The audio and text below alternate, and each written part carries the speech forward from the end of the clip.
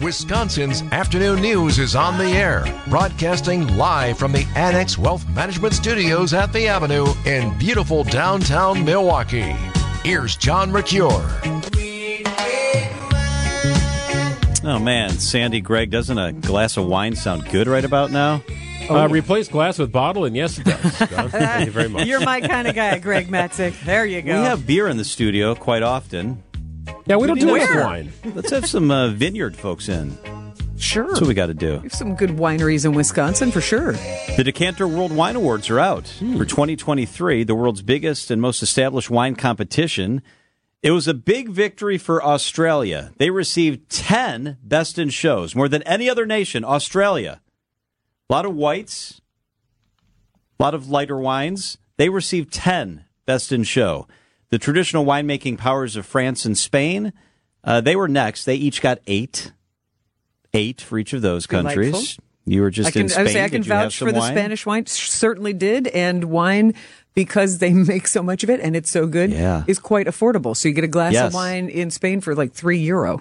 Big glass of wine. Well, in Italy, you can find bottles of wine for like €5. It's amazing. So Italy had 7 Best in Shows, all reds, most of them from Tuscany. Portugal had 3 Best in Shows, mostly ports. Argentina there you go. And Germany each had 2. And there were 2 also Best in Shows for Greece and South Africa. The United States only had 1. It's a Pinot Noir from Oregon. Ooh, I like that. Argentina, Malbec. I had never heard of a Malbec before I visited Buenos Aires in 2008. Yeah. You know, you're doing your research. Sure. What should I have? Wow. I have never met a Malbec I didn't like. I like Chilean wine a lot, too. That part of the world grows some nice grapes. Uh-huh. Mm-hmm. Yeah. A little spicy Carmenere from Chile. As a matter of fact, a Chilean, trying to read down the list here. Sea bass? In a bottle? Chilean sea bass wine. Interesting. It's not on the list. So one from the United States, one from New Zealand. One of our favorite wines in the world, one of our types of wine is I love Sauvignon Blanc from New Zealand. And it also won 1. So congratulations to Australia. 10 Best in Shows. First time they've ever won 10. First time they've ever been at the top of the list. Well, may I ask what kind of wine? Because they have such a huge country, and I don't ever think of, you don't necessarily hear about the Australian wine region like you hear about a mix Bordeaux of everything. So they had 2 winning reds from the Margaret River region. They had another red from South Australia. They had a Chardonnay from the Sydney area. So kind of everything and all over from Australia. So G'day. G'day to the Australians. G'day. Up next, in case you missed it, on WTMJ. All right. Happy Friday. I don't know how your Friday's going, but we kind of got the giggles in the studio today. It's Friday. Yeah, in a good way. Well, because it is such a heavy news day as well when we're talking about history making in politics. So balance that out. That's right. All right, on Fridays, we'd like to do this little segment where we talk about things maybe you haven't heard or needed a little refresher on. It's called In Case You Missed It. Let's go to New Zealand. Sky Nest is the name of this product. Air New Zealand, and the product is called Sky Nest. It's on airplanes. Crystal Cabin Awards recently decided that this was the best innovation in the economy cabin, so that's what most of us fly in, the main cabin on airplanes. Air New Zealand has decided that you will be able to buy bunk beds. Look at the picture. It looks like a bunk bed, like we've all seen. And this isn't just in the fancy, like, you got to be in business class or first class. And it's not just futuristic. So the Crystal Cabin Award says usually when they give awards, it's for stuff that's in the concept stage and may happen eventually. Air New Zealand says you will be able to purchase a ticket for a bunk bed beginning next year. Here's my question. What would be more desirable?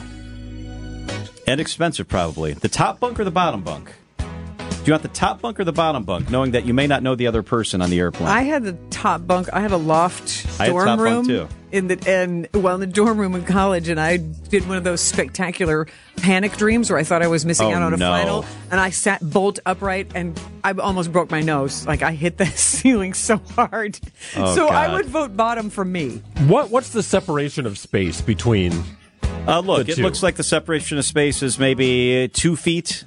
Okay, Between that's if you're reasonable. laying on the back bunk and the one above you. That actually looks like more room than I've been on a train in Europe and I've been it's like, not bad. whoa, this is really tight. Yeah, this is not bad. And you're tall.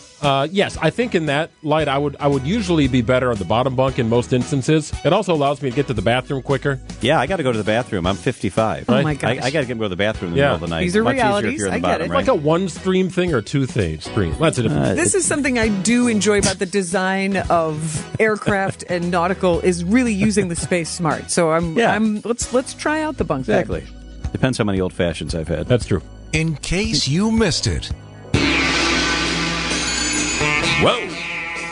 In case you missed it, a couple of celebrities have now moved on. First, can we pay tribute to pro wrestling legend and highly entertaining villain, the Iron Sheik. Was he a bad guy in wrestling? Oh, yeah. He was a bad guy, you're right. This was his entrance music. He was born in Iran, kind of embodied that whole time in the 80s, and was a big foe of Hulk Hogan, Bob Backlund, Sergeant Slaughter. He passed away Wednesday, age 81. But he had a very interesting history. Not only was he a very charismatic and compelling villain in all of the WWF and WWE world, but before he started professional wrestling, he was a bodyguard for the last Shah of Iran. Wow. Then he moved here, was wrestling in Minnesota. I was talking with Jeff Wagner, our teammate, about this. He was a big fan of the Iron Sheik. Oh, yeah. Jeff used to wrestle. Still does. He did, yeah. But wrestling, it broke into professional wrestling in Minnesota and actually also helped train U.S. Olympian athlete wrestlers in 1972 and just built this very big following. So rest in peace to the Iron Sheik. And he also has been credited with coining the phrase jabroni. If I could play it, jabroni. There we go. So I never heard that. I don't know what that is. You know what, jabroni? No. It's okay. I wouldn't have credited it to the Iron Sheik if you had put me on a lie detector test. Is that That's a beer? amazing. A jabroni? Yes, it is. So for those of you pro wrestling fans of all ages, rest in peace, Iron Sheik. And then I want to note that the woman who sang The Girl from Ipanema, this lovely voice. Is this part of the Sinatra song? Well, this isn't the Sinatra version, but he did a cover of it as well. I love that Sinatra version. Her name is Astrud Gilberto, and she passed away earlier this week at age 83, and this is that bossa nova sound that was huge in the 60s when this came out, and she helped popularize that. And let's pay tribute to the legend that was the girl from Ipanema, Astrud Gilberto, in case you missed it. In case you missed it. We're all familiar with the Jack Daniels bottle, right? Yes. Kind of an iconic logo. It's that black logo around the glass bottle with the caramel-colored whiskey in there. Jack Daniels, number 7, Tennessee whiskey. You can picture the bottle in your head right now. There's actually a follow-up to it, in case you missed it. I did a couple of months ago. Yeah. The Supreme Court yesterday sided with Jack Daniels in a dispute over a poop-themed dog toy that parodies its iconic liquor bottle, ruling that a lower court erred when it said the toy was covered by the First Amendment's free speech protections. So this dog toy created by VIP Products, it is strikingly similar to the Jack Daniels bottle. However, instead of Old Number 7, it says Old Number 2. The distillers sued the company over the toy, which is replete with scatological humor, which I appreciate, claiming it violated federal trademark law, which usually centers around how likely a consumer is to confuse the alleged infringement with something produced by the owner of the mark. Now, I would not anticipate that Jack Daniels and Bad Spaniels is really all that similar. No. And the picture of a spaniel on the bottle, you're probably not going to confuse that. In addition, it's a plush dog toy. There's no liquid inside. Not that I see. Yeah. Maybe a squeaker. That's the old it. number 2 on your Tennessee carpet. That's the language on the bottle instead of the old number 7 Tennessee whiskey. But nonetheless, VIP dog toys is, they're out. The poop-themed dog toy must go or be redesigned. In case you missed it. How about a bonus one? How about a bonus in case you missed it? I like that. Should, I'm ready. Should we do that? Sure. My milkshake brings all the boys to the yard, and they're like, it's better than yours. That is Kellis. Kellis is 43 years old. That song came out 20 years ago. Okay, you know that song. To the yard, and they're like, Well, Kellis. I think it might be Keyless. Keyless. Good enough. Either way. Keyless, Kellis. All right, we'll go with Keyless. Well, this girl is dating Bill Murray, the Ghostbusters guy, the Caddyshack guy. My Bill Murray? Yeah, he's 72. I would have thought he was 82. And I would have thought she was younger, right? Yes. I would have thought she was in her 30s, and he was in his 80s. Oh. They've been dating. They're hot and heavy. Oh, They've been seen all over London. She's been at concerts. He's been at her concerts. They've been seen in hotels, coming and going, at dinner together. He has been known to have good musical taste in the past. Then what went wrong here? But so it's interesting. I don't know about that. Oh, she sang on a Duran Duran song. Oh, great. Called The Man Who Stole a Leopard. So she's good. They don't need the help. She's good, but... He's not a nice person, by the way. He's in trouble right now because they suspended filming on his movie because he threw an ashtray at Richard Dreyfuss. Told a film producer on that film he was going to throw her across the parking lot. Recently got divorced, and she says he's addicted to alcohol and marijuana, and he's a domestic abuser. So, Keyless, be careful, girl. Prior to this, with Keyless, the only milkshakes he was consuming were likely Ensure. You saw him on the big screen on opening day, Greg, at Wrigley. Yeah, I want to throw a baseball at the screen. He chugged horchata. He is the most overrated actor Hollywood has ever seen. He's not funny. He had one role in Caddyshack that made me laugh. Kind of. And nothing else after that has ever made me laugh. Well, yeah. I can recommend Groundhog Day, at least. Give over that a and over chance. Again? Do you watch it over and over? He's not funny and Lost in Translation, but he's very good in that.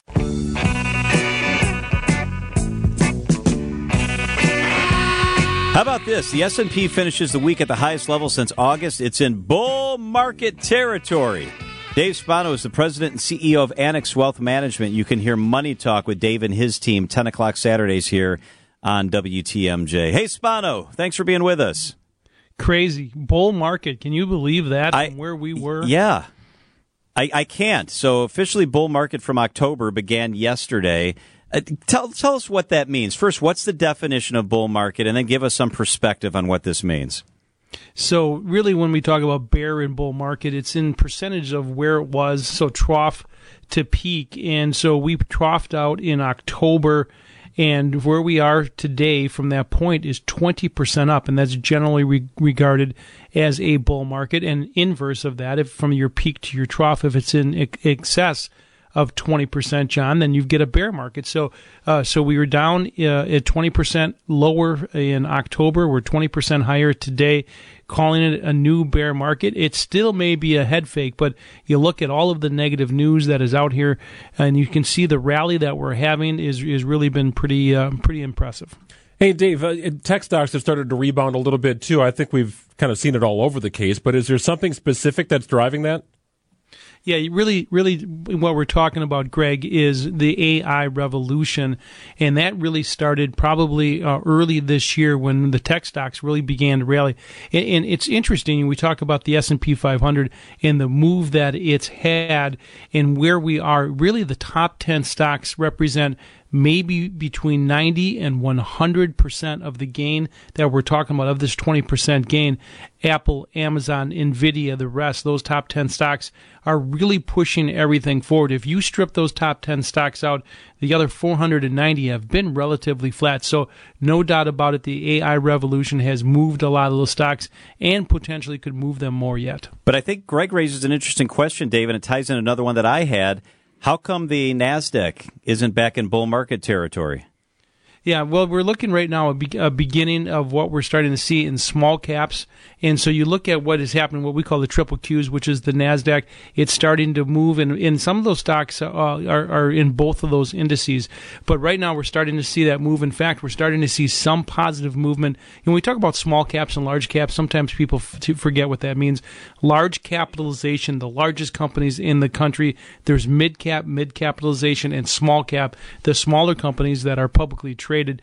Those are starting to move as well. So we're starting to see the big names begin to move, and generally you're going to see the smaller and mid-cap names and the rest of the S&P 500 catch up, or possibly those names are going to have some air taken out, and they're going to come back down to reality. We don't really know what's going to happen yet, but we're going to have to watch it closely, especially as we move into next week. Big news next week, guys, where the Federal Reserve is going to get together, and it may be the pause that we've all been waiting for. Dave, what is your opinion on finally getting the debt ceiling settled last week and how that's affected? Yeah, you'll remember I said it could be a big nothing burger, and it really was. I mean, just it's political brinkmanship. We thought that was going to happen, and of course, all they really did is, if you look at both sides who took a victory lap, probably means that it wasn't a very good deal, or you can see what is happening in the idea of the debt ceiling being kicked past the next election, November 2024 into 25. That's the real deal. So we did think it was going to pass without much ado. There was certainly a lot of very politically motivated people who said the world was going to end. We tried to tell our clients and your listeners that wasn't going to be the case. So the debt ceiling getting behind us is a big deal. We're going to look to next week. The Federal Reserve, they've been raising rates now for a significant amount of time. The fastest rate raises we've probably seen in modern history may come to a pause, and then we're going to have to look to July to say, did the inflation numbers begin to calm down? But that's going to be a tricky move, because at the very same time that that's happening, OPEC is cutting its production, which is going to push oil prices up, which is part of the inflation argument. Dave Spano is the president and CEO of Annex Wealth Management. So, Dave, to your point, markets are pricing in kind of like a 70-75% chance of a pause coming up at the June meeting. What does that mean? Markets are pricing that in. So you start to see how the market begins to react on news. It's really when the market doesn't see something coming. So, for example, if the entire market, air quotes, radio quotes here, the entire market thinks that this is going to happen, it begins to price in where interest rates are going to go. Now, for some reason, if the Federal Reserve surprises the market, you're going to see a violent move one way or another, and the fact that they're going to raise rates. But they've been really good, especially this Fed chairman, about telegraphing what they're going to do. So we don't expect a shocker next week, Wednesday. We think they're going to pause and then look at the data again in July, because you have to remember inflation is the rate of change, and people forget that. And so, you have to remember, where we were, and as these inflation numbers get compared to last year's numbers, it begins to slow down. So there's a lot of stuff happening in the background, but it's really important to make sure that you're not trying to time the market, because that can get pretty tricky. Are all three indices in the green since January 1st, Dave?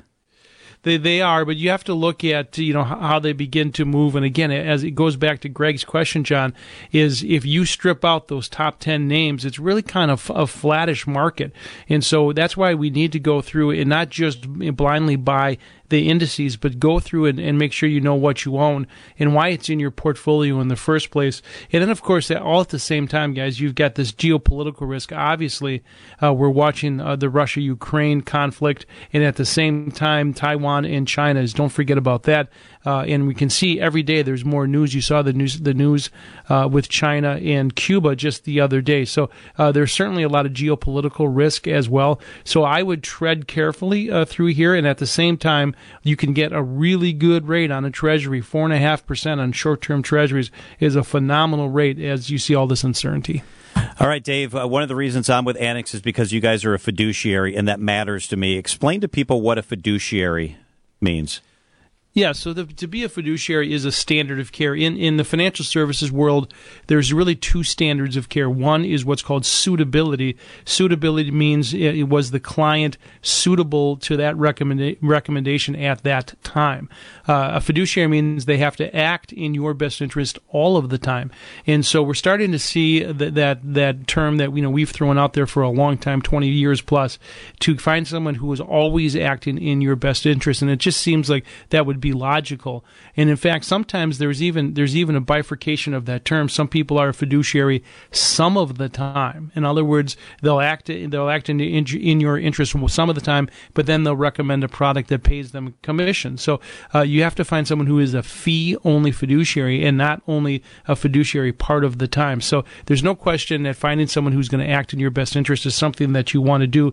And it's not just about investments, guys. It's really about the financial planning part to make sure that that you're rebalancing in times like this, that you're looking at your risk tolerance, that you're making sure that you don't have high cost products in your portfolio, and most importantly, are you going to be able to get to where you want to go, which is retirement, and have your money replace your paycheck? Dave Spano is the president and CEO of Annex Wealth Management. Money Talk, 10 o'clock on Saturdays. Have a great weekend, Dave.